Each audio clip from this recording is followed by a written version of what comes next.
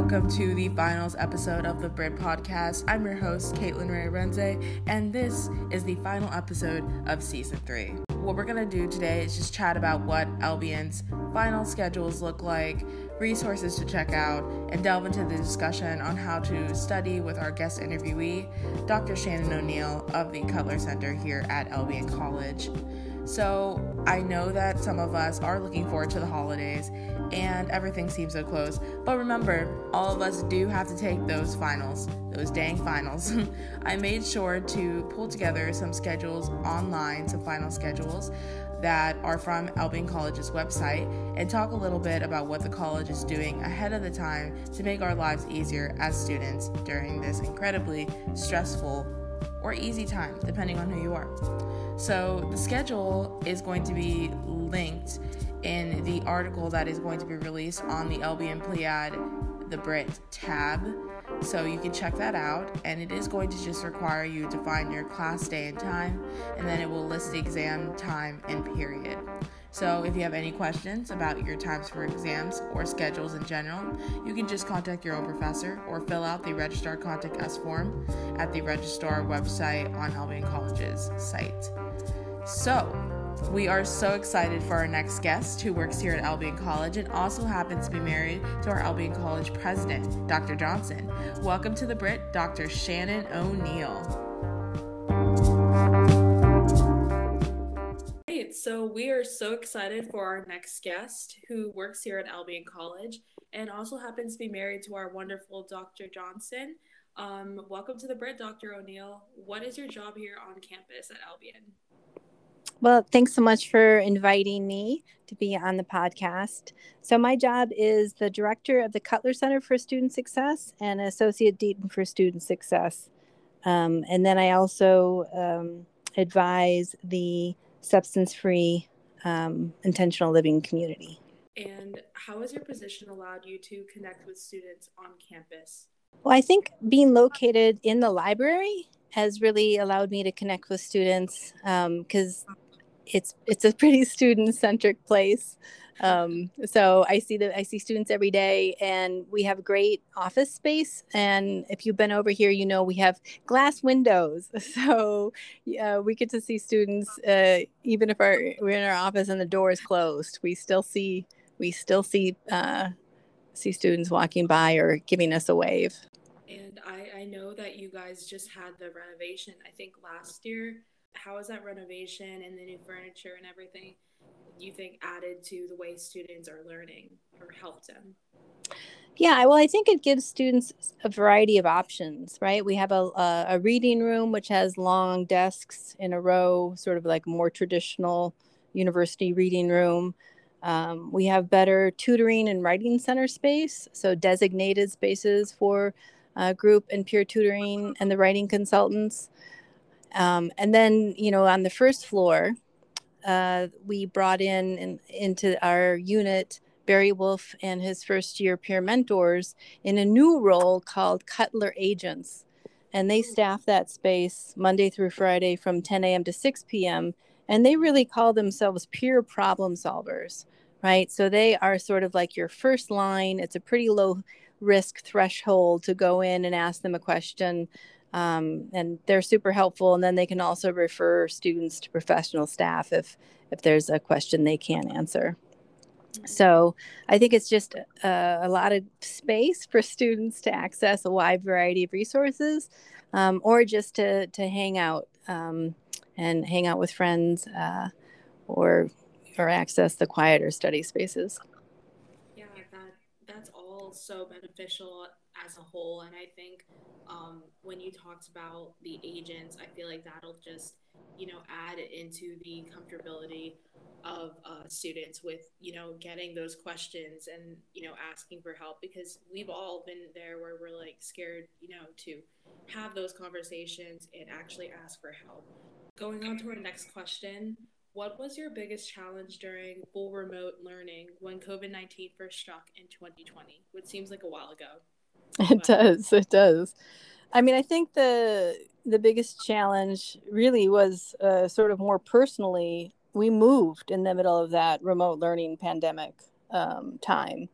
So for someone coming to a new community, both a new neighborhood as far as living space, but also a new work and campus community, it was challenging to get to know people. So, and I think that human connection is what we all lost, during that remote learning, which we know from research really helps facilitate student learning and student success. So I do think we lost a little bit of that just as a community, and it was so great to have in-person student orientation this fall. Just the energy on campus, I know we're not back to normal. I mean, in no way, shape, or form. I don't think anybody is performing right now at 100%. But I think the energy of being together, I think, is just really wonderful, and I'm really glad that students were able to have that this fall. So, for our next question, do you think that these challenges are still present as we try to push to get back to a normal here at LBN? Yeah, I think we're all tired. I think we're all very, very, very tired, and I don't think we are back to normal, whatever that means. So I do think that it is still a challenging time to have, you know, to think that I think what's challenging about it is the expectations that people had that we were going to be quote unquote back to normal, and then finding that just as human beings our capacity to function, I think, has been impacted by just how long this pandemic has gone on, and then the impact of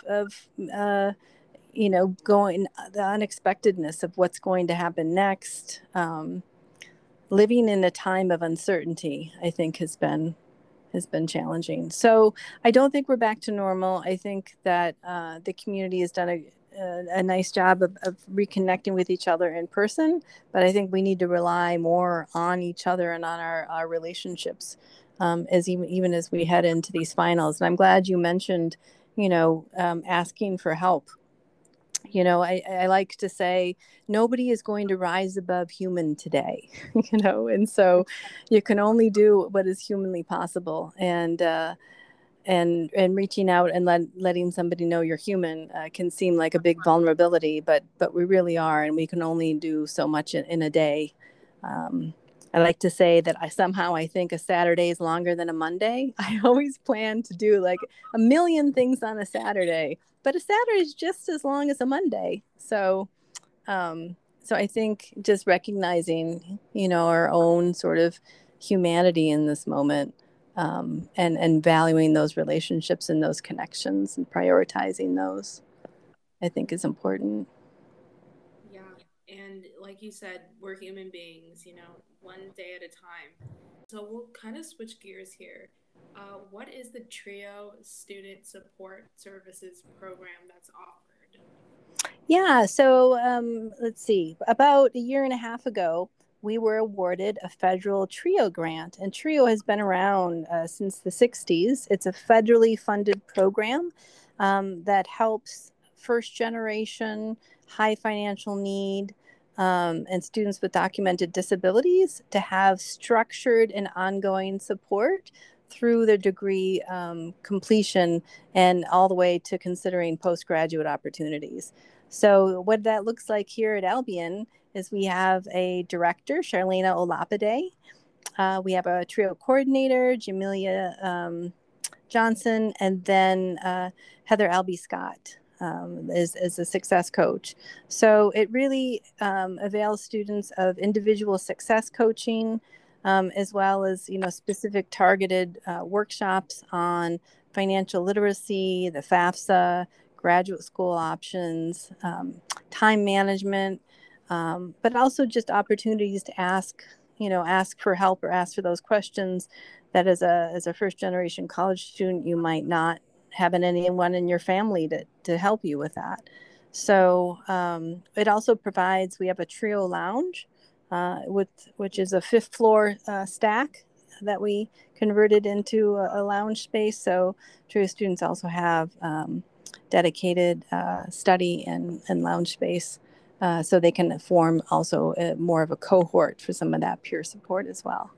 Mhm. Wow, that I did not even know there was a floor stack place for that. That's amazing. What has the center been doing to help students during this fall final season? And you can kind of include like the trio students as well, because I know that there is so many programming that you and all of your colleagues have done, and it's been amazing to see. So, what have they been doing to help students? Yeah, so we have expanded our student success coaching. We just actually hired um, a wonderful student alum class of 2019, Griselda Neguez, to do academic success coaching. And her office is actually immediately to the left when you walk in the door of the center. So, we are available for drop-ins. We also have our accessibility services, which definitely helps with testing accommodations as we're coming into this finals session. But I also think we just provide a lot of spaces for whatever your study style is, right? So whether it's those long tables, whether you need some group study sessions for your E&M course, those are going on the second floor, or you need somebody to look over a final paper or help you with an outline. We just increase the number of students that we have um, on those tutoring and on those writing and peer study sessions. And then, we do some proactive outreach to students who might have been on academic status and really try to help them get over this last hump. Mhm. And I was going to ask you, Dr. O'Neill, who works with you in like coordinates with all of these support services and building what the center will look like. Yeah, so it was the trio of folks I mentioned there, Charlena, Heather, and Jamelia. Griselda is our new success coach. Nick, also an alum of '05, Nick Morning, who is a success coach and director of a Stockwell Scholars Program. Barry Wolf, who runs our first year peer mentor program, and the Cutler Agents. They actually do call themselves the Cutler Agents of Awesomeness. um, Elizabeth Rudolph, who I mentioned, Scott Hendricks, Director of Writing, Carla McCavitt, who is our Director of STEM Success, who handles, all of our peer and group tutoring, helping people particularly get through some of those challenging challenges with math, and then Chris Berry, who's the assistant director of the center, and he makes everything. He really makes everything happen, and he's particularly good working with students who are um, considering a leave or coming back from a leave, or trying to think about what their options are when they've really run into some particularly challenging personal problems in a given semester. And we're really fortunate to have him on the team. Yeah, I mean, they sound like an amazing group of people. It's going to be great to have the opportunity to meet them in the new spring semester. So, I would say, so we can kind of shift gears once again, Dr. O'Neill. What is your number one tip for students as they start to study for finals this semester? Yeah, the number one. I think I would say sleep. Like you actually need, like, learning science tells us you actually do need sleep to retain information. Um, and I think it's fine to you know just put in like extra time, but not at the expense of sleep. So this requires planning, right? And planning ahead. But that would really be the number one, would be to actually prioritize sleep, which seems to be the first thing to go. But it's actually super important in integrating what it is that you're learning. I actually talk about good sleep hygiene. Like it's actually a thing, just like brushing your teeth. You should have a good sleep hygiene and routine. Um, yeah. So if I think if we actually had a campus initiative to really prioritize sleep, and I actually think the library, Jill Mason and her great staff over there, not having the library open till 1 a.m., I think actually also sends the message that, we want you to be sleeping and not in the library every night till 1 a.m. Well, Dr. ONeill, that was the final question. Is there anything else we can add before we finish up here? Yeah, I think I just would like to add that, I'm really excited about the group of staff members I have here at the Cutler Center. It's really exciting to meet with staff in our staff meetings. And, it's a bunch of people who really care about students and care about student success. And we're always trying to figure out how to do our jobs better and how to be better. And often it's students and their input and our meetings with them that really inform our work. And so I just encourage students to continue to let us know how you're doing and how we can help, because that's really why we're here. We're really here to help students. So thank you so much, Dr. ONeill. Have a great day. All right. Bye-bye. Thank you to all of our listeners for this final episode of Season 3 of The Brit. We'll see you next season. So, from all of us at The Brit, stay safe, be warm, and go Brits!